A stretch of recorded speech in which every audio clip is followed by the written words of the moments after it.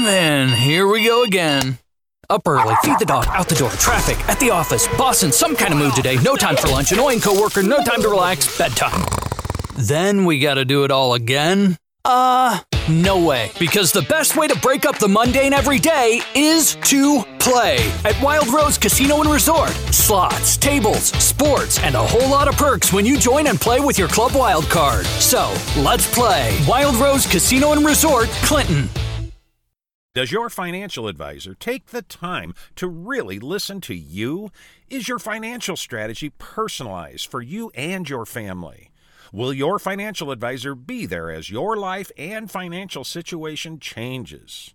When you work with Edward Jones, they focus on what's important to you. You'll work together and use an established process to create a personalized financial strategy backed by the advice, tools, and resources to help you reach your goals. And they'll partner with you to help your strategy stay on track. Visit edwardjones.com or stop by the office of Todd Nash in Coralville, Jeff Rudolph, or Scott McGill in Iowa City, or Travis Whitmore in North Liberty. Edward Jones, making sense of investing. Member SIPC. Hey there, and welcome to the Hawkeye Hotspot Podcast here on HawkFanatic.com. It is Thursday, July the 20th, 2023, 9:15 a.m. Central Time. And I'm getting feedback from the YouTube feed. I need to put that on mute because that'll drive me nuts. That was coming through my ear. I was hearing myself on delay talking to myself. That was bizarre and uncomfortable.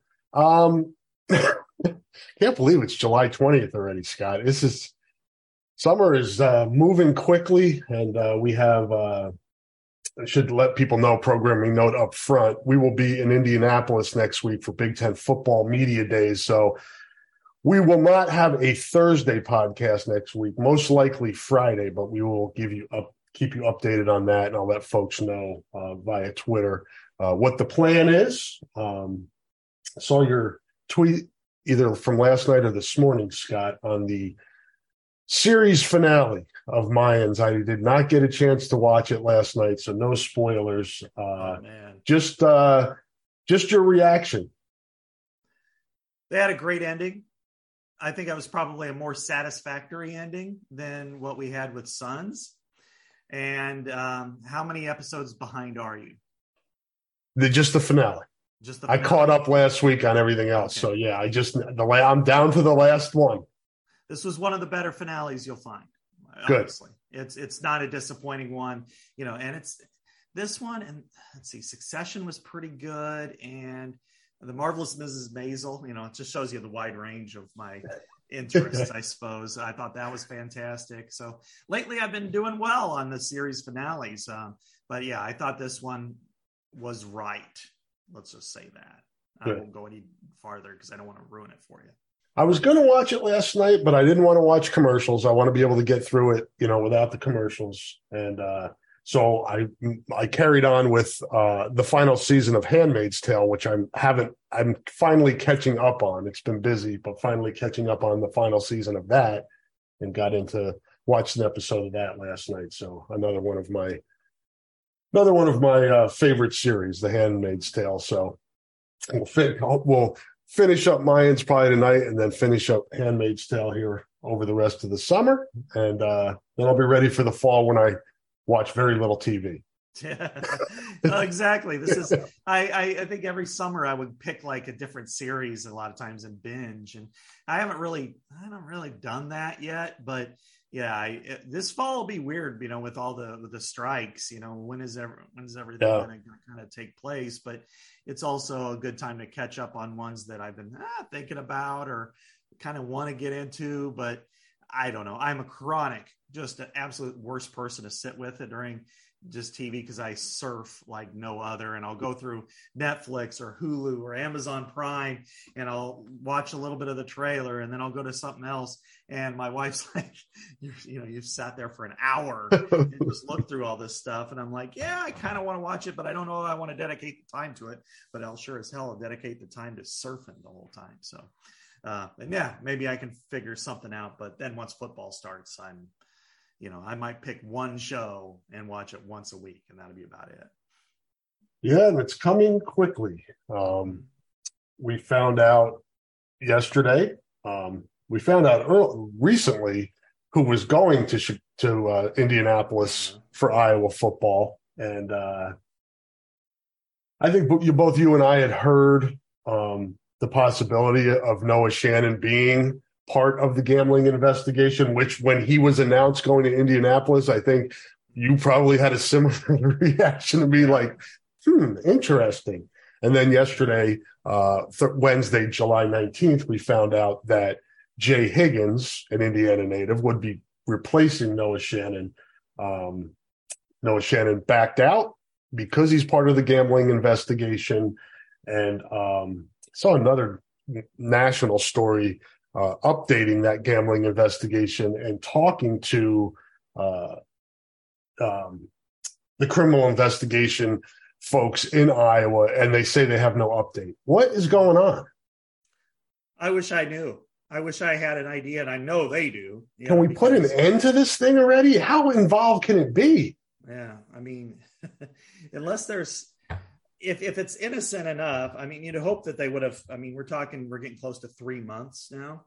You'd like to see some sort of conclusion, or at least a light at the end of the tunnel. I mean, now, is it criminal, or is it just kids being kids? I'd like to know that answer. And if there are different athletes, let's say that out of the 26 that were initially implicated, that 20 of them really have no issues other than they gambled and they're going to have suspensions or whatever. Right. If there's one kid that made like a bet or two, just let them out of this. It seems like it would be unusual if all of the people involved in this were, gambling on the same level. Yeah. Oh yeah. I mean, there's going to be somebody, and I know that there are different levels, whether they're current or former athletes at Iowa. And certainly there's a huge difference in some of them in Iowa State as well, that, some did a lot, some did a little. And the ones that did a lot are the ones that are going to have to, I guess there's some that maybe they already let go and we just don't know it. Maybe they're just going to announce all of them at once, other than, of course, Noah Shannon and what we discovered with baseball. But I think really it's unfortunate that it's just the lack of any kind of knowledge of it gets frustrating after a while. And I know I listened to Matt Campbell talk last week about, he's hoping to get more clarity before the start of training camp. Is kind of what he said. He said he had no updates, but that's what he's hoping for. I think at that point, you kind of have to, if you're the football coach, or at least acknowledge what the issues are. So that's, but it's getting, to circle all the way back to Noah Shannon. We knew about it, we'd heard about it all along, and he's always a name that kind of resurfaced, but we don't know how much he's done. We don't know if it's 200 or less. It's just education anyway. I wonder, it makes me think they included him initially in going to Indianapolis. Maybe I'm connecting the dots wrong here, but that leads me to believe that what he did wasn't that serious, if they were even considering bringing him, because I don't think they just found out in the last week that he was somebody that was part of it. Well, exactly. Or they probably thought that it'd be adjudicated by now. Yeah. And maybe he'd get a 1-game suspension. Maybe, I don't know. I don't know how much he bet. He could bet 20 cents for all I know, or $2,000. But they probably. Can you bet 20 cents? Well, you can if you're. That'd be my betting range. Yeah, get caught. Penny slots, man. Then Rest in peace to my grandma Lee, who loved the penny slots. And then I think those are some of the best gambling I've ever done in Vegas. Penny slots, But no, I mean, if you bet $5 versus, 500 versus 1,000, I mean, that's a huge disparity in range and how you're going to handle things. And I think in his case, maybe they thought it was going to be over by now. Maybe then, hey, yeah, I was part of it. I was looked into, but I didn't bet that much and blah, blah, blah. Well, maybe, he doesn't want to answer any questions about it either. Maybe he just decides, you know what, I don't want to have to, even if I'm fine, I just don't want to have to have to spend half my, I guess they only have a half an hour now instead of an hour like it used to be. But, I don't want to spend all my time discussing stuff like this. And that's understandable. I was surprised when his name was brought up just because I knew that he was involved in it. And so to reach this point, it's a mature decision if he's the one who decided to make it. And I have no reason to believe otherwise. He's always been a mature young man. So, I guess we'll talk to Jay. So now that it is out there and his name is out there, then you wonder, is there a suspension? What's the suspension? I mean, he's a starting defensive tackle. They obviously have depth at that position. Now you wonder, when is a decision going to be made? And if the investigation is still going on, is the situation treated like the baseball situation where you're just not allowed to compete until we finish this investigation? So does that mean these football players are just on the hook if the investigation decides, we're still not comfortable, we don't have a conclusion yet, and it goes into, the end of August into September, That's why I feel like, again, Scott and I think Scott and I are in agreement on this. These guys knew it was wrong, and they did it anyway. And you deal with punishment for doing things like that. But it just seems like this, if you're going to open an investigation and look into it, that unless this is just like a crazy involved with a bunch of tentacles, and we haven't gotten any indication that, these guys are betting on their teams or their sport or their school or whatever it is, but maybe the school in certain situations. But I don't know. You're going to be punished for your transgression, but can I get my punishment at some point here instead of just leaving me twisting in the wind for months? And that's, to me, I have no problem with them handing out punishment for this if it's a rules violation, but there should also be some courtesy here with these kids that have a small window of time to play their college careers to be able to come up with a resolution here. That very well could be the case, but it's also, they may already know, we just don't know. Yeah. And that's, they could have already said, okay, we talked to the NCAA about you bet $150 on the Super Bowl and some NBA games, and we're just going to educate you, which is everybody gets educated, I guess, on this, which I think is fair, that probably the whole team and everybody around the team should be as well. But I think, so they may know it, or they may not. Maybe they are just as much in the dark as we all are. And as frustrating as it can be for us or for fans, it's exponentially worse for players because their lives are at stake. I mean, Noah Shannon's not coming back to Iowa for a sixth year just to sit on the sidelines for 6 games or more, So this is. I wonder if he would have come back if he knew this was going to happen. Yeah, if it's really undetermined for him, and we still have 6+ weeks, right? And he can practice. All of them can practice, so they're not going to miss any kind of function, until they know that again, well, you got to sit out a game or 2 games or whatever. But it's just, I don't know. I guess at this point, hopefully we can find out more. I think everybody wants to put it behind them. And I know it's the same case at Iowa State too. And I think they actually have some more severe cases than Iowa does in football anyway. But in Noah's case, 6th-year guy, we all respect him, been around the system for a long, long time, well-liked. And this is unfortunate for him because, we do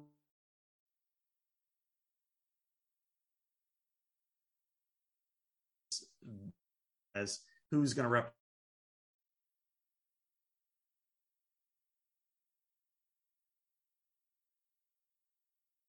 We're looking at it for our point of view as, who are the most interesting people and best players. And,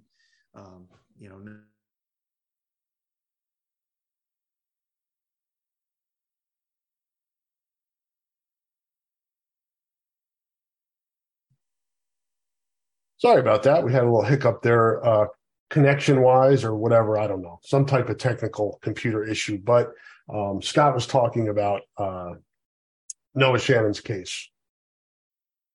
Locked up. Okay. Sorry about that. Little technical difficulties. We haven't had that for a while. Maybe just a wake-up call for us that sometimes these things happen and there's editing involved in these things. I don't know what's happening on YouTube Live. Sorry, folks over there. We are back. And Scott was talking about the Noah Shannon case, and we'll pick up there, and hopefully I can edit this. Yeah. Go ahead. Roll. All right. Yeah. I think when we were talking about Noah, and I'm trying to remember what I said and how much might end up in here, but I'm sure it was brilliant. Yeah. Everything we say on this podcast is high level brilliance. Yeah. I'm certainly, the scarecrow on this one, but Noah deserved it to have that recognition to go to Indianapolis. Those types of, it's an honor for the football program. That's how they view it. Of course, we view it differently. We want the most interesting and best players to go. And I think Cooper DeJean fits the bill on both ends. But, Noah is an important person who represents the program the way they want it represented. And I think when you look at, and that's why he was given that honor. And the fact that he's not going to go is fine. I mean, but it's really unfortunate for him. I'm sure what they, why they gave him that to begin with just had to deal with, they probably figured it was either done or it was going to be done, or Noah's not going to be a problem with this case. And yet now here we are going, all right, what's, is he going to be, and now it's, he's probably going to have to answer a ton of questions regarding this. And I think that's probably, why it makes sense to probably back him off, but I was kind of surprised he was there to begin with, to be honest with you. Yeah, it was interesting. When I saw it, I was like, okay, so nothing to see there. He's in good shape, and obviously with the press release yesterday that there have been a switch in representation for Iowa. We'll see. I'm sure Kirk will be asked about that down there now as a result of this, and where things are at there. So he'll be able to share his opinion on how he feels this investigation has gone, which will be interesting. I'm sure he'll be diplomatic about it, but also probably support his student athletes and them, as we talked about, them getting some closure on this thing sooner rather than later. Right. I think in some respects here, what we're going to, see is, he was a couple of months ago, I talked to him in Cedar Rapids and in Carroll, and Kirk both times was, he really got kind of, it was still early enough in the investigation where. When was that? Yeah, that was in May. That was during like the iClub stuff. And so he talked a little bit about the investigation, but really at that point it was still in the beginning, and he's probably thinking of it like, I'm not going to stress out about it. The season's not for another 3+ months. We'll just go, nothing's changed as far as workouts go, and I'll know what I know. But now that you're getting into a couple weeks from training camp, Indianapolis, and then that's when it starts to go, okay, this is, we need to get some sort of conclusion here. So I figured he probably would have to answer these questions anyway, just like Matt Campbell did. I hope in his case that nobody really asks him while he's at the podium. I mean, like at the big podium, but if he is, then he is. And I'd rather get a little bit more clarity on the side. Is your mic level all the way up? Somebody in the YouTube chat room said your volume isn't as high as mine. You sound okay to me, but okay. Let me check here. So, all right, This is high level podcasting right here. Yeah, this is why we are. We are not professionals, man. We got into this business to write. Yeah, exactly. I am not an electrician. There you go. That's all right. Okay, I just turned it up. So thank you in the YouTube chat room for that was for courtesy of Hair Trigger 83 in the chat room. Thank you. Right. Thank you. What a great year 83 was. Dino asked, are there any rumors about Iowa women's wrestling opponents? I have not seen a schedule. It's a good question. It's coming quickly, but it's going to be tricky, I would think, initially, just because there aren't a lot of programs, especially at Iowa's, size of Iowa, a Big Ten schools level, Power 5. Yeah, I haven't heard of any, and I know that that most of them are really low level because there aren't any Power 5 ones. There aren't any Big Ten programs, and there should be. I mean, come on, I think that would be a really smart decision by Penn State, by maybe Minnesota, Oklahoma State, Iowa State. Michigan and Ohio State have money to burn. Yeah, exactly. I mean, they have the rifle team and water polo and all that kind of stuff. Maybe make a flip there. No, I don't know. It's easy for me to tell people what to do with their money, but I do think that with this, what makes the most sense to me, Rob, and I don't know about you, is try to have these duels maybe as double headers or something like that with the men, and not every single time, but maybe especially early in the year when you have some of the whatever duels, the duels just to kind of have them, and then have like Missouri Valley or Augustana or whoever else is out there in women's wrestling compete, and have them like an hour before or something like that. Yeah, that's a great idea, and hopefully they do what they can to generate.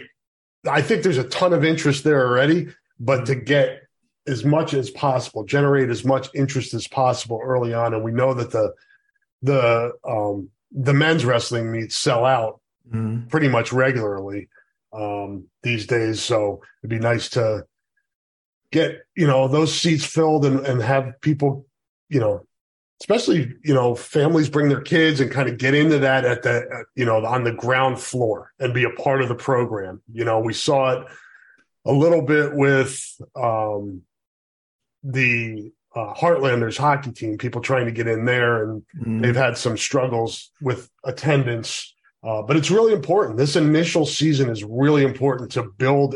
There's the niche of wrestling fans that are already in, but you want to bring more people in. Yeah, sure. And when you're bringing in a different gender, women's wrestling to the mix, that I think you have your hardcore fans. And I think in some ways, Rob, WWE is allowed for women's competition in that genre to really grow and have interest beyond just some sort of novelty, maybe the way it was back in the 80s with us, with the fabulous Moolah and Glow and all that. And I know it's different, and I don't, but what I mean is it's not just looked upon as, oh, ain't they quaint? That's neat. No, it's nothing like that. It's legit. It's an Olympic sport.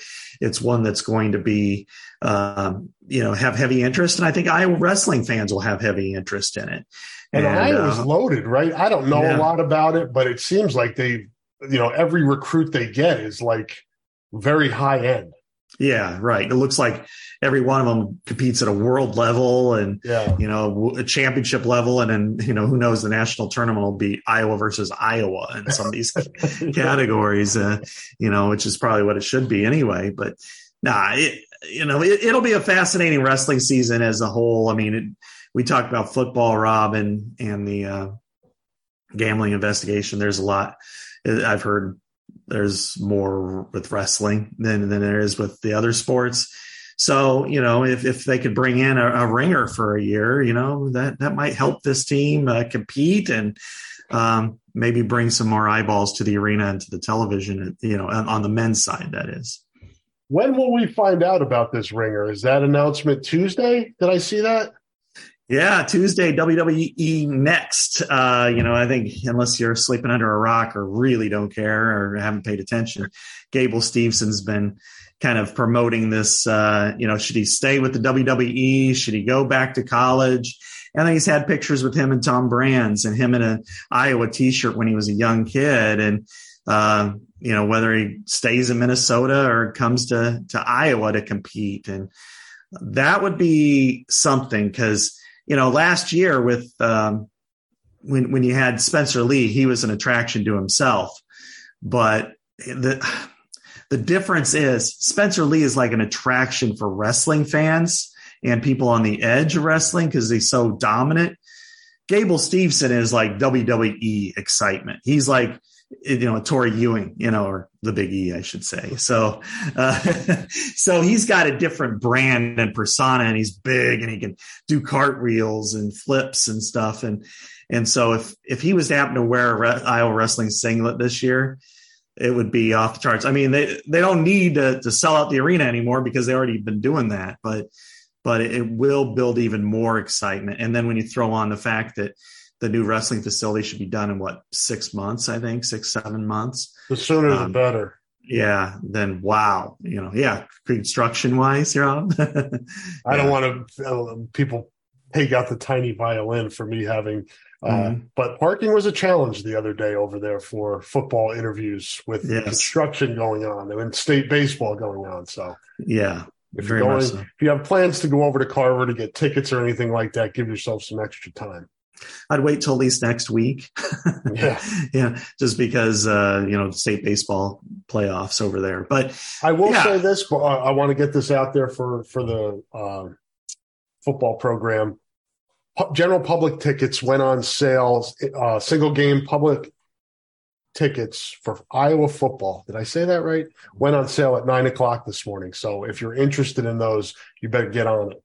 Yeah, especially a couple of specific games. Although when you want to, it's not their fault, but when you look at their schedule, it's not the easiest one for them to just walk in. Like last year, Michigan and Wisconsin and Iowa State.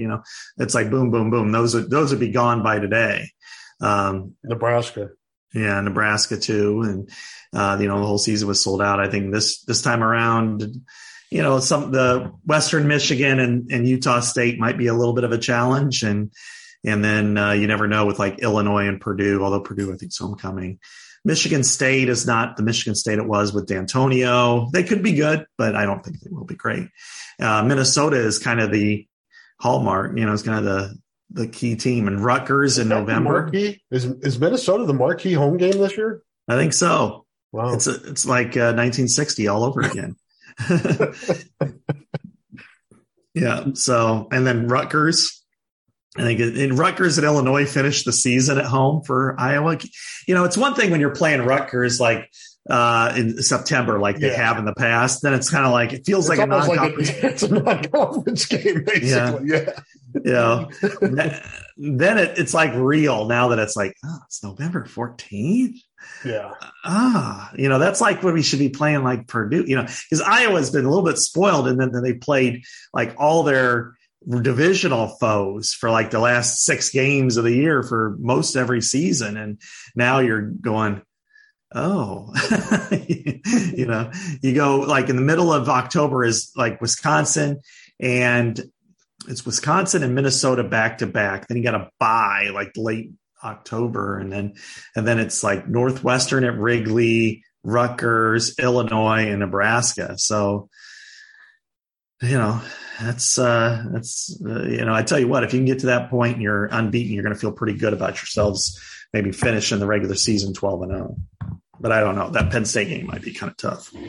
Difficult too, and we'll see next year with the blowing up of the divisions, how the schedule is laid out. Will be interesting to see as well. Let's get back. I'm sorry, I got us off track. We were talking about Gable Steveson before I started to talk about, hey, remind people to get their football tickets. Yeah.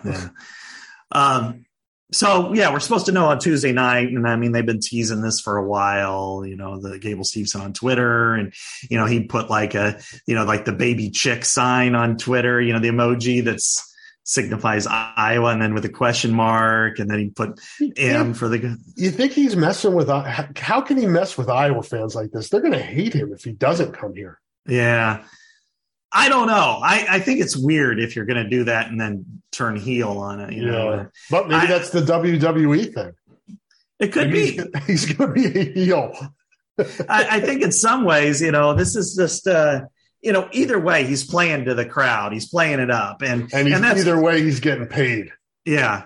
And he's getting a lot of people noticing him, that maybe would have ignored him if he was just going to go to WWE. And yeah, he was good in Minnesota. I like watching him. I like watching him compete for Team USA. But when you look at it, if he wants to next year, and this is, if there was one benefit, and it's probably just for him alone in having the COVID year wipe out the Olympics for a year, is he competed in 2021 and won the gold. That's only a 3-year wait to the next Olympics. Mm-hmm. He's got a year to compete in collegiate. And now folk style and freestyle are completely different, but there's enough of the same discipline that, it's really helpful. So, and in the back of his mind, and I'm only speculating here, is the combination of, I could go to WWE now and be great, be a fun wrestler to watch, or I could go win another gold medal and compete and win a national title. And then if you're looking at WWE as your future, which he obviously is, he's going to be a star. Well, do you want to do it in Minnesota before 5,000 fans at max, or you want to go do it before 15 every single duel? And then you can play up to the crowd like you will when you're in WWE. And that's what Iowa is. That's where Iowa can build that is, he can do the exact same thing at Minnesota as he does at Iowa. He's going to go out and win a national title, train for the Olympics while doing it. And you got the Hawkeye Wrestling Club here too, and they'll be in that new facility. But, he can do it before 15,000 fans, and having that kind of atmosphere every night, that's something you want as a wrestler, especially somebody who's going to try to promote himself, and I don't know what NIL is going to play into this. Iowa doesn't have a collective. But it does have some deep pockets on the wrestling side of things. Yes, it does. My guess is he either I think he comes back. That's just a guess. That's not a prediction, but I think he comes to Iowa. I think he does. I think he comes to Iowa so he can win another natty, and then he can go on and win gold and then go to the WWE, and he'll be, really boost his popularity, because it's just something that, nobody knows about the Olympic athletes until you get to about April next year, whereas he can build a following wrestling for the mecca of college wrestling. And that Penn State duel is already going to be lit, as the kids say. But if you had Steveson fighting or wrestling against fellow Twin Cities native Greg Kirkvliet, their heavyweight, that would that'd be good stuff. Oh yeah. And that one's already awesome. I mean, I remember the last time they wrestled here, it was 1 versus 2, and tickets went for like $150. Great atmosphere. And it's just, and you look at the teams that they're wrestling against this year at home. I mean, it's, you're going to get they're going to sell it out again. And if Steveson does it, they might as well just start the season ticket sales right then and there, because everybody's going to want a piece of that. Yeah, I mean, you think about it, Rob, the 2 most marketable athletes outside of football in college athletics are Caitlin Clark and Gable Steveson. And they could both be in the same campus. I wrote about that with Spencer Lee last year. And again, Spencer, fantastic wrestler, and I expect him to win gold in the Olympics at some point. But it's just different when you have a heavyweight. It's just like the difference between it being a lightweight boxer and a heavyweight boxer. It's just, you're known at that level a little bit more. You know who else could benefit a ton from that? Ben Keeter. Yeah, no question. No question. The room would be lit. I use lit again. We're not going to. With that, let's take a break. That's an excellent spot to take a break here. We'll come back on the other side with more Hawkeye talk. Let me get my read up here. I should know this one by heart by now. I probably do, but I don't want to mess it up. Support for the podcast, folks, comes from Systems Unlimited, celebrating 50 years of providing services to people living with disabilities and mental health needs throughout East Central Iowa. A list of their services and upcoming events can be found at SUI.org. That is SUI.org. Thank you to Systems Unlimited. Over 50 years of great service in East Central Iowa, and we certainly appreciate them supporting the podcast. So here's from some more of our sponsors, and we will be back on the other side. Hi, I'm Jim Street, owner of Streets Maintenance. As a licensed, insured, and bonded master plumber, I specialize in all plumbing repairs, including but not limited to water heater and sump pumps to toilet and faucet repairs and replacements. For more information about my business, I'm online at streetsmaintenance.com and Facebook, or give me a call at 400-4483, 400-4483. Hi, this is AJ Perez, managing partner at Deary Chrysler Dodge Jeep Ram of Waukee and Iowa City. I'm so proud of our team at both locations. We are committed to one thing, giving our customers the absolute best when it comes to service and a car buying experience, the kind of experience that brings you back. What makes us different? We believe at Deary, we don't just sell cars, we help people buy them. Do you need a great electrical contractor or fire and water restoration specialist? Well, contact Lance Bolin at LB Electric and LJ Construction in North Liberty. Lance has served the corridor for many years and is ready to help you. Call Lance Bolin at 319-640-1116. That's 319-640-1116, or visit LJ_construction on Instagram for licensed and insured electrical work, fire and water restoration, and remodeling. Thank you to our sponsors, and thank you folks for hanging in there for a minute or two as we pay the bills, as they say. Scott Dochterman from the Athletic, Rob Howe, Hawkeye Hotspot Podcast. That's where you are. Oh, where do we want to go next? Let's go to the newest Hawkeye football player. Iowa received verbal commitment number 20 yesterday. Wednesday, July 19th. Chima Chinike, defensive end from Plano, Texas. Had some nice offers, Kansas, Texas Tech, Oklahoma State, etc. Good get. Iowa is doing well. Fourth defensive lineman in this class, and some real intriguing prospects, including Mr. Chinike, Scott. Oh, yeah. I think they've really done a nice job with this. And I really liked his film from what I saw, and I think I feel the same way about really all four defensive linemen, that you can see, the starter kit is there. It's going to take development. They're not going to walk in the door. They're not AJ Epineza, and going to walk in and contribute right away as far as being an elite player. But I think in 2 to 3 to 4 years, and I think I used with Chinike, is that how you pronounce it? I think it's Chinike. Chinike. I saw a lot of like Chauncey Golston, really, really long arms. Mm-hmm. And you can see that he has a build that he can really pile on some weight and some strength. I like his get off. The long arms are something that I'm just like, wow, that's going to be fantastic. And it's at some point, 2 to 3 years down the road after he's on campus, I think he's going to be, quite the player for Iowa. And I felt the same way about Joseph Anderson from St. Louis. I thought, wow, that's a really good get. Devin Kennedy, if he's anything like his old man, he's going to be fantastic. And Drew Campbell, salt of the earth, tough guy like his brother. And so I really like this quartet. I think they've got the opportunity, whereas a couple of the more recent ones, I think they're on developmental track. I think these guys are developmental, but I like their potential to reach higher levels maybe than some of the others. Yep. And in these situations, Scott, it almost always comes down to, the kid and this group of kids coming in and develop, buying into that development, because it's, that's hard. You're going from playing, consistently on your high school team to now working your way back up the ladder. And that can be difficult for guys, and it doesn't work for everybody. So this is a good group of guys. You hope all four are able to hit that potential, hit that ceiling. But you've got a good group there that, you get two of them that end up pushing through to that, third year, possibly, the redshirt sophomore year, into that junior year. That's when you hope to see some returns. And I'm hoping all four guys do. And I think all four guys have that potential. And it's just a matter of doing the work, right? Yeah, exactly.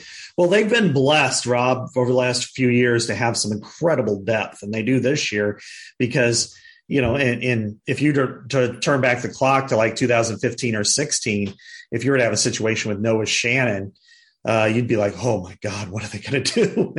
When they're throwing in Cedric Lattimore as a true freshman, and he wasn't anywhere near ready, but it was just like you needed a body there to get in the way. I think when you look at this roster and this depth chart now in defensive line, that you can actually develop them. You can without pressure. Now their own pressure is going to be to compete every single day and compete against one another, but with one another.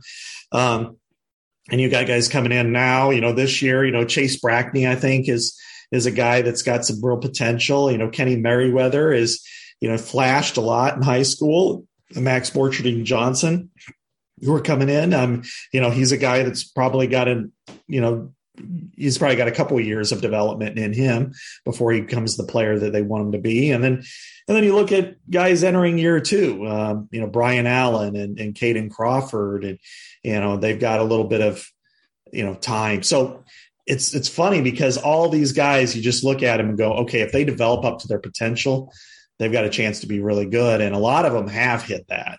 And so I really like the way this unit is positioned. And I think, now Rob with 20, if, they're waiting on Xavier Lucas, they've got a receiver, Jaquan Reed coming in September, but they're in a position now where they can be choosy. I think they probably need another receiver, maybe another defensive back. If Lucas says, yay, go for it. Otherwise, I think they're okay sticking with what they have. But, and then they're in that position that Kirk likes to be, which is, hey, let's just take a peek at who's out there and who really develops over their senior year and plays well, and then maybe offer them. So I think they've got another good group of walk-ons that they've assembled so far. So I really like this class. I think low key, it's going to be one of the better classes they've had. Yeah. And they, going back to the defensive line development, they've done a good job of, building guys up. And we see the guys that are in that room now. And you look at guys like Ethan Herkett and Max Llewellyn, who seem like they're just steadily climbing the ladder. Jeremiah Pittman. There are guys that seem like they're coming behind. And to your point earlier, where there wasn't depth, it's the foundation on the defensive line, I think, is as strong as any position in this program. Right. And when you have, whatever, Noah for this year and Joe Evans, 6th-year guys, and Logan Lee, and then behind him, as you said, Deontay Craig is another guy who's poised. Yeah. And in the past, we didn't see this with this defensive line where you lose a first-round draft pick and Lucas Van Ness, and because they've only had 2 historically, and it's almost like, oh well. You lose John Wagner, who's a player that was a multi-year starter, a stalwart. You'll be all right there. And then because you're looking at some of these Aaron Graves, we all see the talent. He's going to be a rock star.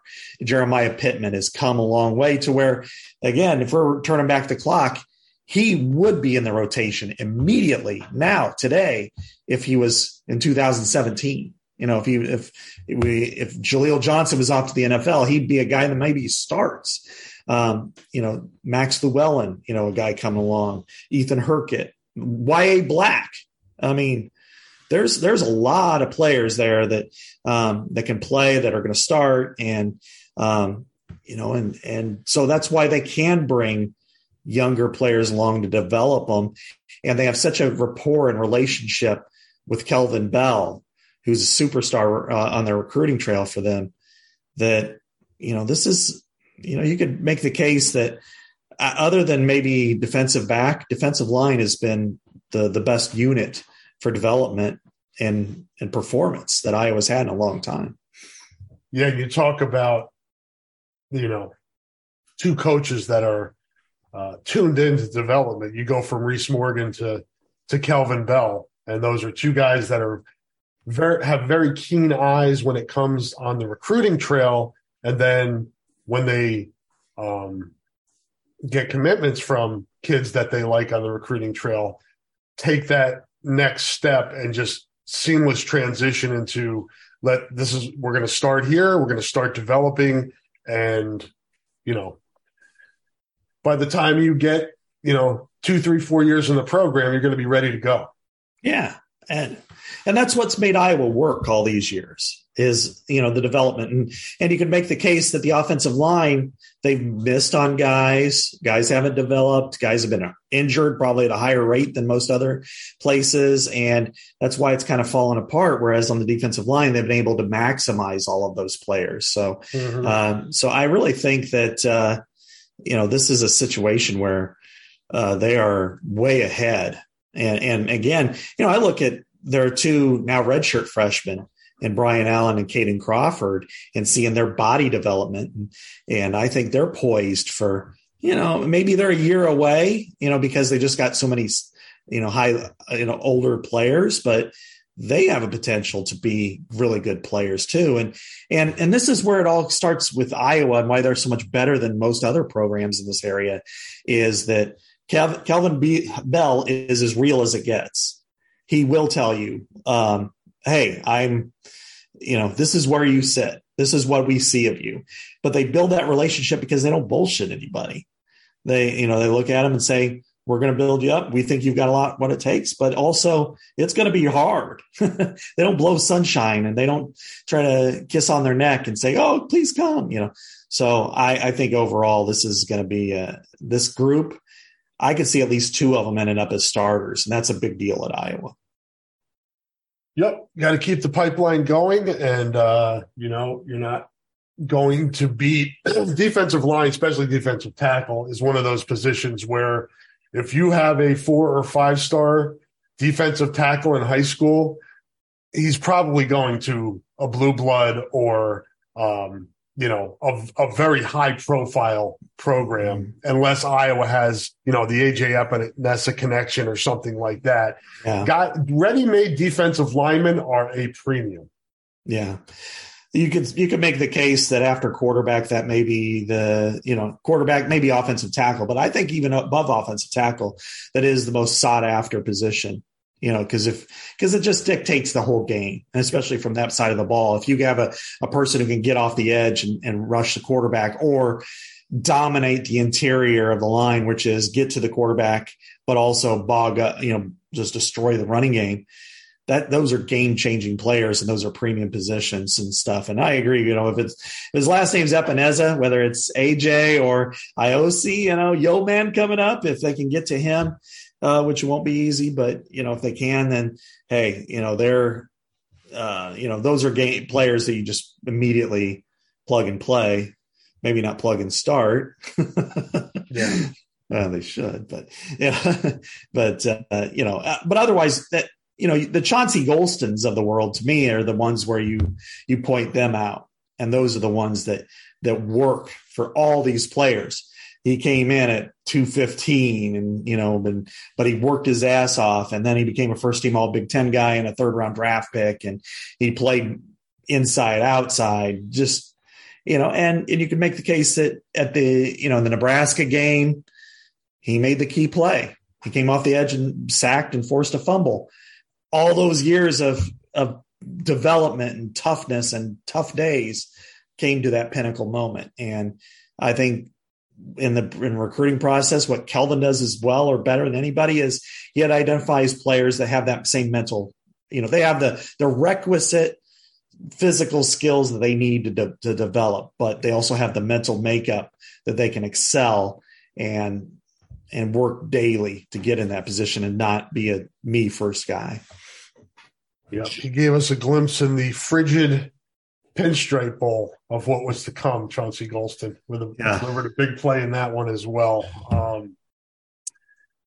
Where do I want to go here? Let's talk a little bit about player interviews the other day. We got Caleb Brown for the first time, very quiet young man, kind of was very subdued kind of with us, which is fine. We're new people to him. We're new reporters to him. And I thought he gave some thoughtful answers during his interviews. And I know you wrote about the Cade McNamara, Joe Evans relationship. I asked Joe about that. I don't know if you were there when I was talking to him about it. I'm sure you guys probably asked the same questions about the initial rub between the two guys. And Joe told me he went home and asked his parents what was wrong with Cade and why he didn't like him. It was funny, but let folks know kind of what you have at the Athletic on this interesting relationship. These two guys are now roommates. Yeah, right. It's quite the bromance, isn't it? Yeah. But yeah, I mean, Joe really did not like him. It wasn't. I got the sense that it wasn't a cool story, bro. Yeah. It was like, I don't like this dude, and I may take his ass out. Yeah. And, he went to Braithwaite even, and he's like, hey, I have all kinds of conversations with Ray over all kinds of topics, not just football. And, and he's just like, just give him a chance. Come on, And so like 2 weeks later, he's like, I was still trying to decide on my 6th year if I was going to use it or not. And I didn't like him. I'm like, what's this kid's deal? And then about 2 weeks later, there was a bunch of guys. They were going out to dinner together. And he was coming along. And he's like, all right, I love my brothers, man. These guys are all my brothers, these football players. I'll try. And then within 2 weeks, they became inseparable. And, Cade calls him the best friend he's ever had. They've had, when they had the trip to California, he brought Joe along to be there, to be like the strength and conditioning czar, if you will. Now they're moving in together. It's really, an amazing story, but the big narrowing it down for Iowa, I mean, it's fun between the two of them because, sometimes that happens, but with for Iowa, you're talking about two major leaders, two guys that everybody looks to, a 6th-year defensive lineman that was second team all Big Ten last year, who's tied for the team lead in sacks the last 2 years, a former walk-on, well-respected, salt-of-the-earth, tough dude in Joe Evans. And then you're talking about the quarterback that you bought in the transfer portal. And he is going to be, there's no doubt about it, he is the leader to the offense. And all the eggs are in that basket. And when you have your two leaders that, at least in Joe's case, didn't like the other one, but then they worked it out and then became very close. And they build a relationship that's built on respect and friendship and trust and everything like that. I mean, you're looking at, okay, everybody's watching that and it rubs off on them. And it shows the high character that they have. And I think this is maybe one of those moments that you start to think back in November, if things go the right way for Iowa, that this is a piece to the puzzle and the mosaic of their season. Yeah. And they're kind of out of sight for the public after the bowl game, pretty much until Kids Day. I mean, they get to see them, the spring get together. And when we get to do, when we conduct interviews and write stories and post video and things like that. But for the most part, what happens that next season, what happens in 23 has been building since January. Relationships from, conditioning in the off season to spring ball to,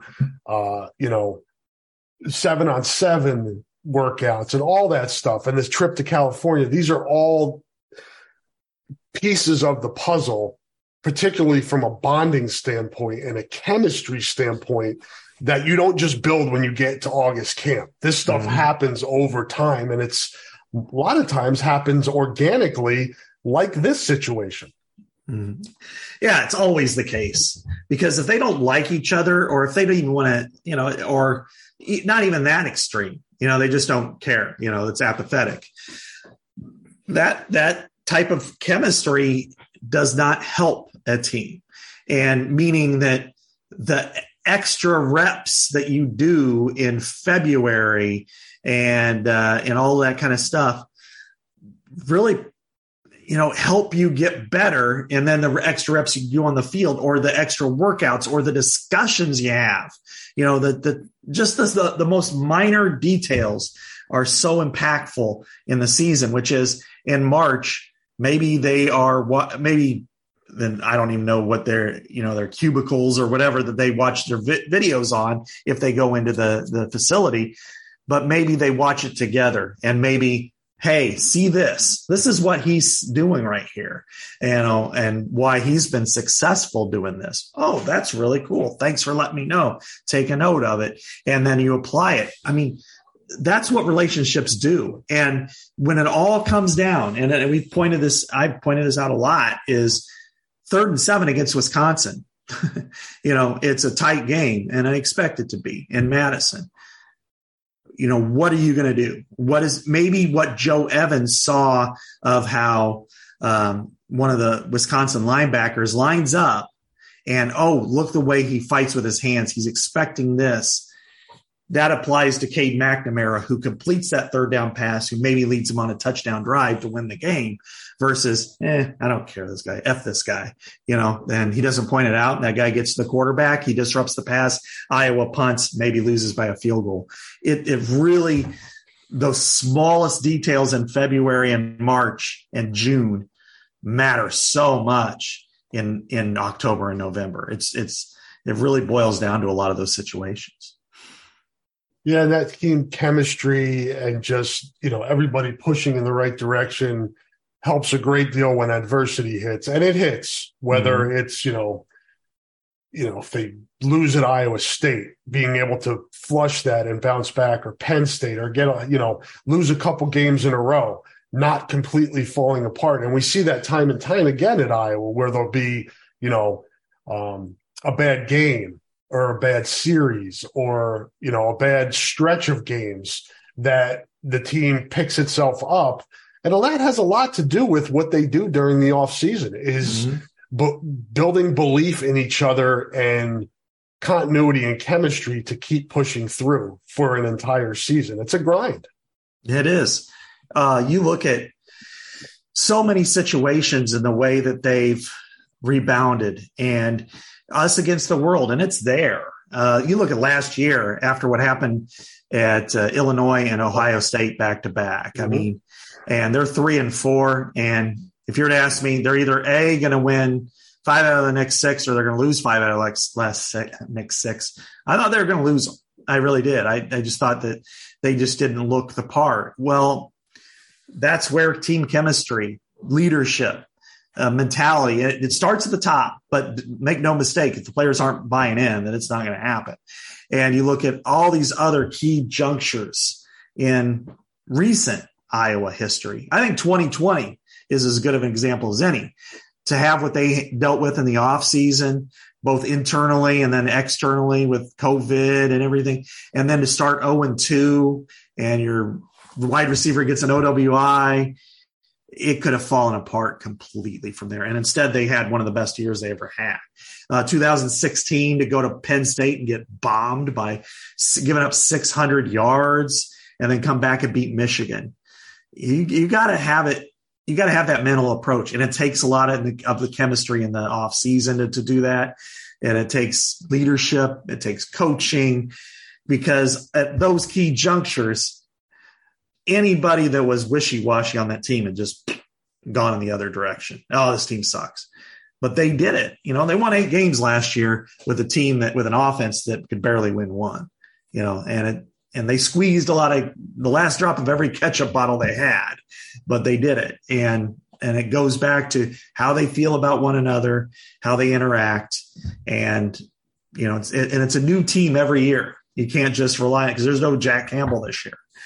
Somebody else is going to have to fill that void, that vacuum. And I'm not saying middle linebacker, because there's no other middle linebacker like Jack Campbell, but leadership, toughness, 3rd and 4, who's going to make the stop, who's going to complete the pass, who's going to, kick the game-winning field goal. All those things are, that really does start, Rob. It starts in January. And if if you got a defensive end who doesn't take that next step after F this kid to now they're best buds, then it could have an adverse situation. Because what happens in training camp? If Cade completes a couple of passes and starts, talking smack, what Joe Evans does at that point, if he doesn't like him, has ramifications throughout the camp and the way the teams feel about each other and picking one another up. And then if the offense goes out at Iowa State and goes 3 and out 4 straight times, it could be the difference between, hey, come on, we got him. You're all right, versus why don't you guys freaking do something, and that's where it all boils down. I think in my head through the years I've gotten conditioned now to not overreact to an Iowa loss or even multiple losses. I in my just mental Rolodex going back to 2002 after the Iowa State game, or 2004 after Arizona State and Michigan, or 2008 after that loss in Illinois on the field goal and juice. I mean, you go through the years, all these times where you're like, shit, this thing's falling apart, and then boom, they figure it out. And that's why Scott and I are talking about the importance of this, the off-season program, the 8 months you put into before taking the field, and the consistency and being able to navigate that and being able to deal with adversity. It's not an accident. It's not a mistake when it happens this frequently, when it happens repetitively through a quarter of a century. You're right. And there are things to criticize Kirk Ferentz for, but this is one to praise him for. And I've seen a lot of great coaches and a lot of great sports compete at the highest level for a long time. A Nick Saban, you cannot question his success, or anybody, or Bill Belichick or whatever. But I've never seen a better coach when it comes to adversity and bouncing back than Kirk Ferentz, because all those situations, there's only been a couple of years, Rob, where they have went down the tubes. 06. Mm-hmm. That was a year where things fell apart. But how did they play in that bowl game against Texas? They were 6-6. Texas was 10-2, and they really damn near, they should have won, and they could have won, and maybe a bad call away from winning. When you look at 2012, okay, their talent was pretty sparse on the offensive side, and they were 4-8, but they're also, when they lost 2 NFL linemen back to back, that was really impactful. I think they could have maybe squeezed out a bowl season, but you're looking at those 2 seasons, maybe even 2010, where their expectations were so high. When you look at the losses, was it chemistry based? I don't know. I think they played really good teams and got beat in the last few minutes of those games, except for the Minnesota game. I think you've got to really take that. That team beat a double-digit win Missouri team, mm-hmm. Right, in the ball game. Exactly. Without when there were fights, you didn't talk about chemistry. There were some chemistry issues, and there were fights in the bowl prep when you had your running back arrested the day before, and yet they went and they beat a 10-2 Missouri team that was ranked 12th in the country. So to be able to put it all behind them, and Michigan game, that really says a lot for this program and what its strengths are and how embedded it is. And it's getting the right people on the bus and keeping them on the bus and building up that organic leadership and relationships. And I think Cade McNamara and Joe Evans are just, another cog into what has, happened for 25 years. Yeah, looking forward to this season. Very intriguing storylines and kind of the new age of college football with transfer portal and all that. I'm interested to see how it all comes together this season. Had to get to this at some point, Scott. Awful news this last week in terms of, last week we were at a ceremony for one of our colleagues who passed away, and Steve Batterson. Then we learned last week about the passing of Randy Larson, longtime commissioner of the Primetime League and Game Time League, and local lawyer and huge Iowa basketball supporter. And then another punch in the gut this week, losing a guy that we've talked about a lot on this podcast, actually in relation to the offensive line and some of the struggles directly related to his injuries and, the injuries that ended his career. And Cody Ince was, everything I've seen, everything I've heard, people I've talked to was just a super, super guy, super kid, and just tragic. 23 shouldn't happen. It shouldn't happen. And he was that Tuesday that we learned about that Cody Ince. Yeah, we learned. 2 days ago. Yeah, it happened Saturday. Mm-hmm. Yeah. So really, I don't know what to say on this one. It's just, I know it's crushing for the football program and his family, and just awful. Engaged to be married, just terrible. Yeah. And, there are obviously different categories. Randy lived a full life and is instrumental to basketball popularity wise. He was part of that rise, with the primetime league, and then later with the game time league. I'll kind of start there, and I think I was missing something not having PTL, because it gave fans a chance to see these players and interact with some of them up close in the summer. And it gave us a chance to write about them and talk to them and see them and kind of help build up the program in a positive way. And I think not having that has been a detriment for Iowa basketball. And I think in Randy's case, nobody loved that thing more than him. No. And I said to somebody the other day, I said, there are other people that could do what he did, but it's a short list. He was completely invested in that endeavor. He loved it. He was there. He was in charge of it, and coached. Coached and, commissioner, and got us box scores. Yeah. He did. He'd be out there on the Xerox machine, making sure we got box scores while the games are going on. Right. So, there were times when it was, let's face it, there were eye-rolling moments with Randy. There were times where, some of our colleagues be a little hyperbolic. Yeah. Uh-huh. Oh yeah. About players. And there were times when some of our colleagues might say, come on, God, it's just it's Sunday afternoon. Let's go. Don't call this timeout with 3 minutes to go,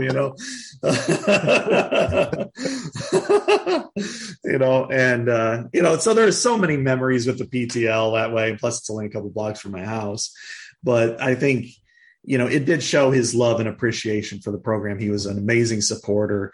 It promoted the league like no other. It helped us with our jobs, and it really helped Iowa. Because when you saw, a couple of gyms, 2 gyms full of people, whether it was on a Wednesday night or a Thursday or a Tuesday or whatever in the midweek, and then on a Sunday, it helped promote it. And then he also adapted, when you and I was like, man, that's too far for us to drive. Well, then he had games up in Waterloo. Yep. And so he made it work. And I think it was really helpful for the Iowa program. Again, was it important to their skill development? No. They learned how to do things in a better way. But I think it just, being able to watch Tyler Cook go out there and tomahawk, or, just all the players, and then former players sticking around and playing in it for a while. And then the small college guys, and even Marcus Page, I think, competed in it when he was like in 8th grade, I remember. Yeah. It was probably late 90s. They were still playing at West High. Mm-hmm. And I remember covering that game, and it was like AC Earl was playing. Jess Settles was still at Iowa, I think. Brad Lohaus. It was those. Back then, there were a lot of guys that would come, that had NBA experience or were still in the NBA, who would come back and play in that league in the summer. And that team had, Ryan Bowen and J.R. Koch and Kent McCausland. Those were fun summer league games, hot as shit in the West High gym with no air conditioning, but fun games to watch. And, man, just think about all the players that played in that league for 31 years. A lot of really good players.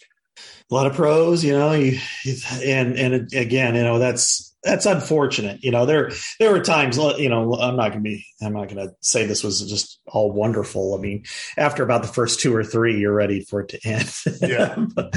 but it was good to see those athletes. It was good to get the exposure, and nobody promoted it, liked it like Randy. I sat in on the draft one year with him. I think it was at Monica's, and, just kind of went over, everything. I thought it was, it was just, or no, it was his law offices. I was there at a different function there or something, but, so, rest in peace, Randy. You made a mark for sure in the community. He also, worked pro bono a lot on when it came to some attorney, situations with Iowa athletes. And, so he will be missed because he was a real important piece to the Iowa basketball puzzle for a long decades. Yep, and had some great restaurants. Yeah. Bob's Your Uncle, Monica's, Airliner. I mean, pretty involved in the community in Iowa City, and he certainly will be missed. As will Cody Ince. That's just, to me, it's one of those ones where you just, like Kyle Calloway, you're like, this can't be real. And unfortunately it is. And just, condolences to their families. I can't even imagine, being a parent, what that's like going through that. Yeah. This one hits home a little bit for me because I took my son up to college one time. I think it was his freshman year. And then I went out and visited Cody, who was, an hour-ish east of St. Paul, Minnesota. And, spent the afternoon with him and talked to his family, his coaches, went to a basketball practice of his, and, really a quiet, reserved guy, but a fun guy, and had some really good, discussions. He loved to hunt. He really fit in well at Iowa. I remember, he got his bear, and that was a big deal, because he's a bear hunter in Wisconsin. He was on his ice fishing high school team. They have their own shanty up there and on a lake. And it was like this, so to see the outpouring of his teammates and the pain that they're having it's really sad. 23 years old. It's, Randy lived a full life, and, you're going to miss him and what he represented. But when you have somebody like that, who's, he had to retire early. He was an NFL lineman. I agree. He was, if he wasn't hurt in 21, if he wasn't hurt, all of that, had to retire early, he might have been, he would have been an NFL draft pick. He would have been on the team. He could have played 5 positions. That's what they always talked about. He's probably best served as an interior lineman. And it's just a shame. It's so sad when this happens. And so I feel for his former teammates and everything with him. Yeah, it was when I had heard about it and went to his memorial page, and his services will be, let people know that Cody's family will greet visitors on Saturday, July 22nd. So in 2 days, from 2 to 4 at the Unity High School Gymnasium. That is in Balsam Lake, Wisconsin, with a celebration of life at 4 p.m., officiated by Reverend Angie Cutney, and followed by continued celebration at the Browteen Event Center, and that's in Amory, Wisconsin. And the honorary pallbearers will include Levi and Landon Paulson, along with Jack Heflin, his former teammates. And that is this Saturday in Wisconsin. And you can tell, I think there's that,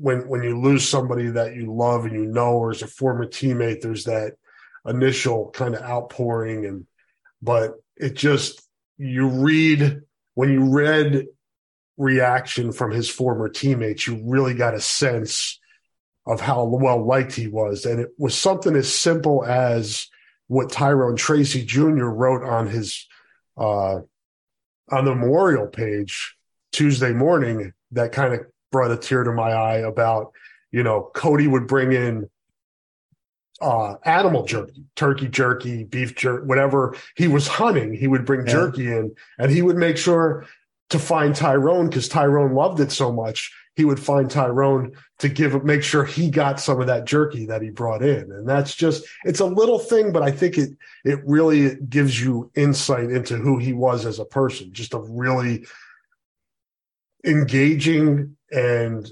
aware person, a good person. And that's, you hate to lose anybody but when you see somebody who's 23 that has so much to give, who's giving to society, who's making the world a better place, it's heartbreaking. Yeah, for sure. I feel for him, and those are the stories that matter. I mean, they came in the same class together. Joe Evans just talked, he was kind of the same way. He came in as a walk-on, the same year, and just how they, Grizz is what they called him, got part hunting bear, but just because of the size that he had and everything. And to go out of your way to do that for somebody, it shows you just what a great melting pot a football program can be. Here's Cody Ince from a really small town, northern Wisconsin, going out of his way as an offensive lineman, going out of his way to give jerky to Tyrone Tracy, a young African-American man from Indianapolis who plays wide receiver. It just shows you that the connections that everybody has, it's organic and it's real. And 23, man, that's tough. Yeah, it's awful. That goes to show that we can find common ground in life if we look hard enough and treat each other well. And I think that's kind of part of what Cody's legacy will be. So a kid that, fought through injuries, did his best to try to be on the field and help his teammates. Yeah. And then certainly was very inclusive and aware of his teammates off the field and looking to connect with them. And that's sucks. And definitely feel for his fiance and his parents and all of his family. And, it sucks. It really does. Somebody, hair trigger again, still in the chat room, Cody Ince, Kyle Calloway, Damon Bullock, Derek Mitchell, Tyler Sash. I mean, you go down the list and this, it's awful when these things happen. And you just, you hope for peace, as much peace as these folks can find that were loved ones. And, there's no making sense of it, especially as a parent. You think about it and you're like, man, just doesn't make any sense. Yeah, exactly. So, prayers for him and his family and the friends, and hopefully they can remember him as well as fondly as they do now. And I guess we'll just I imagine Kirk will say something next week. Yes, and he did have a press release as well. If folks want to check that out, I've heard it's hit him pretty hard. He was obviously offensive line is an area that Kirk works with frequently, so they had a connection. Not really any way to transition, but for our end here on kind of an up note, so to speak. Our Caitlin, it's kind of like where's Waldo, but where's Caitlin Clark this week? John Deere, iCubs games. This week she will be at the IndyCar race as the Grand Marshal at the Iowa Speedway. Scott, she can do it all. Yeah, she can. I mean, gentlemen, start your engines. It'll be Caitlin Clark saying that before an IndyCar race. What can't she do? And she's so popular. It's not really a forced situation. It's like, who's the most popular person in Iowa? I mean, who knows? In 10 years, she might be celebrity picker at some, if I was ever on College Game Day again, they can do a lot worse than that. Yeah, she'll be the celebrity picker. She and Gable Steveson.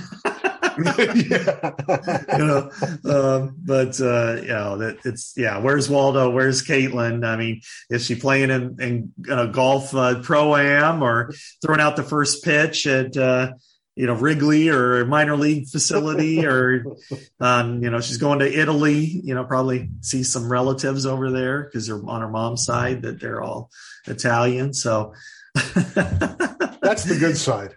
Yeah. Speaking of somebody who's three-quarters Italian. Yeah. For you, it's, you just don't have the last name. Right. But, yeah. Exactly. Hey, My mom does. No. Angelillo. Okay. Yeah. Gotcha. It's kind of Italian. It's a dead giveaway. Yeah. I'm as German as it gets. So except I don't eat beets or sauerkraut. I hate both of them, but really?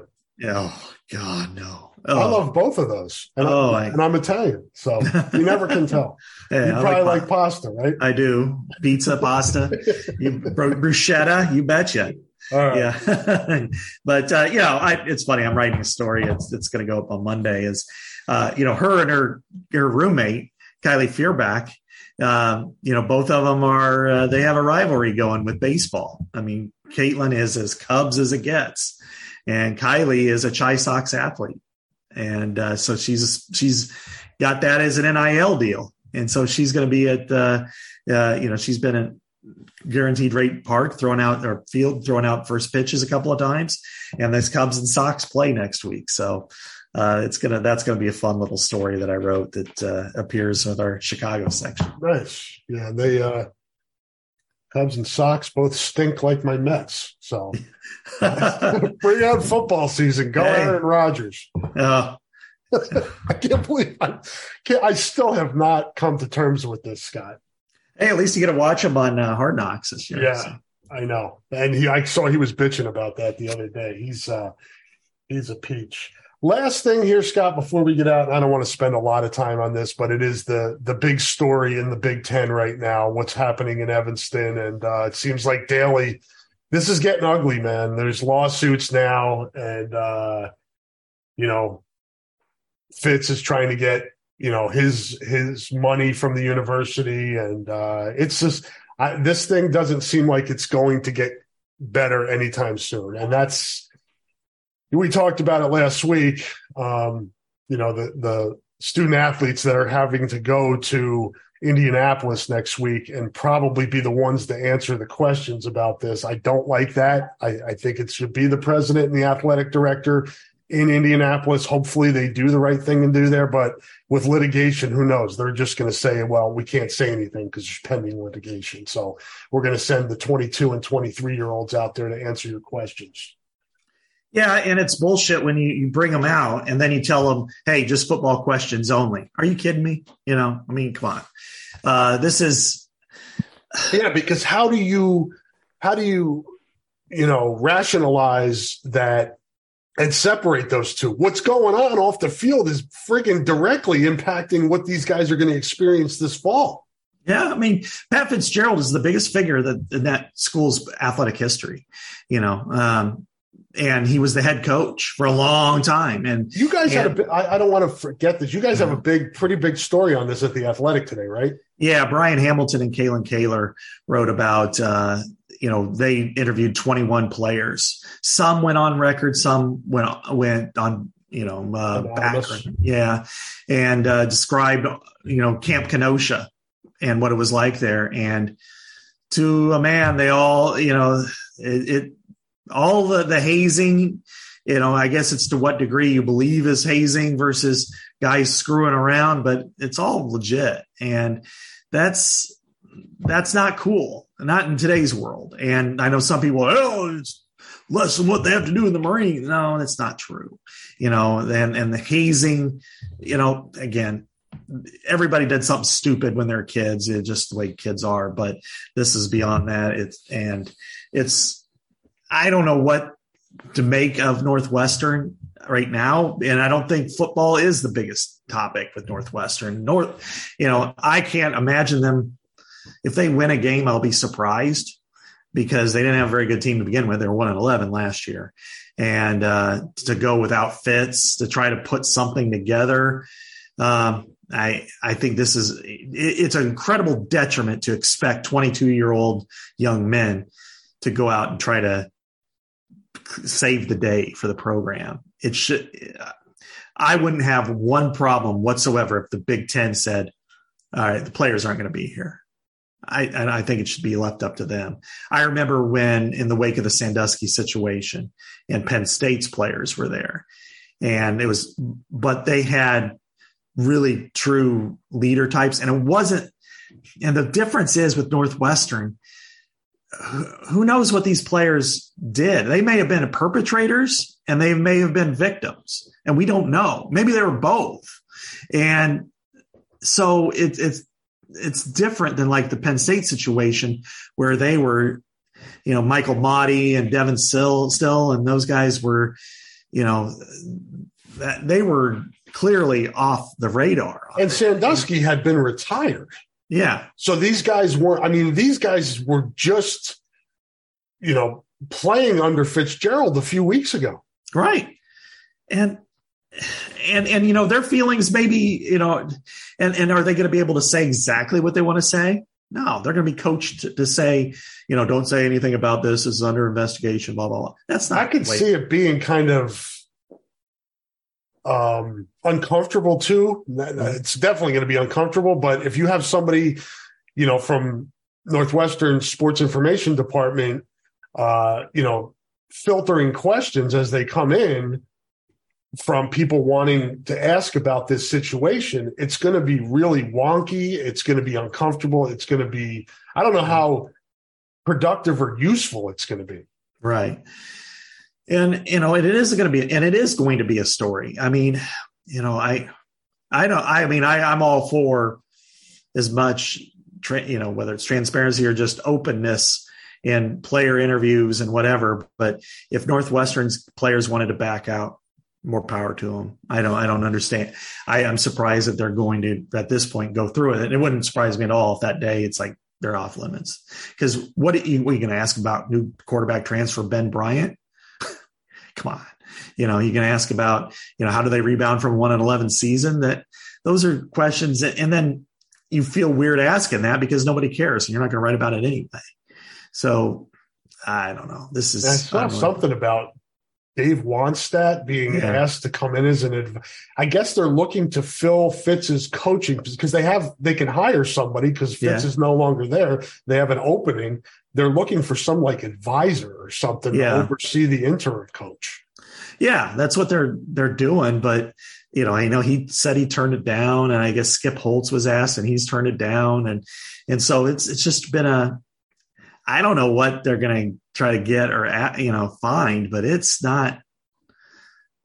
They would try to find somebody with maybe a Northwestern background, but I'm going to think that a lot of those people that maybe would be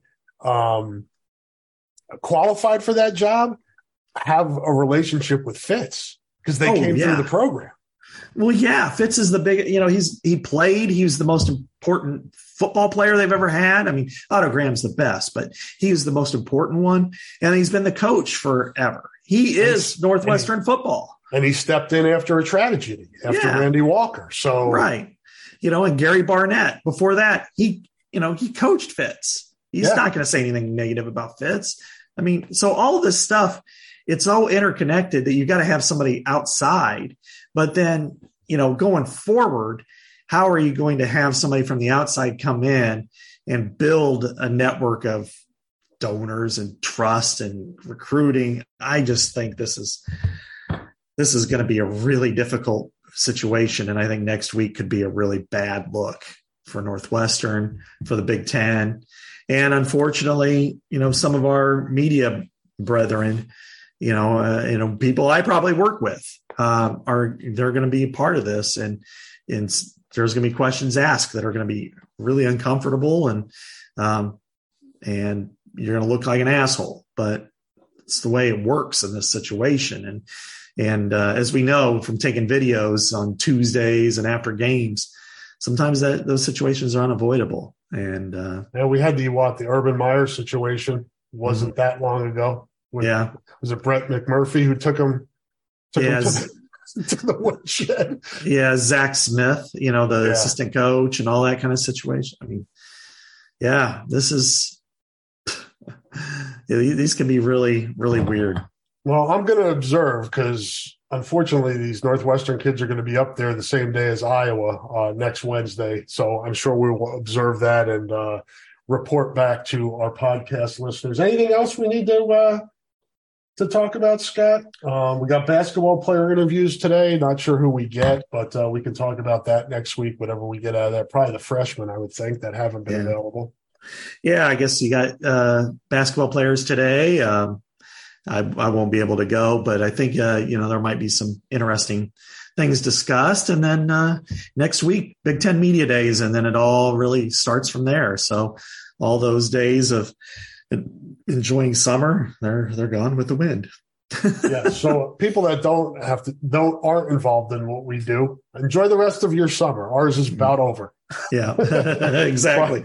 It didn't feel like it ended. I mean, with the series that I've worked on with the realignment is taking up so much of my summer that it's almost feels like it's not summer. I've noticed there aren't many slow times in this business anymore. There's always something going on. So it's better than the alternative with nothing going on. So We'll take it.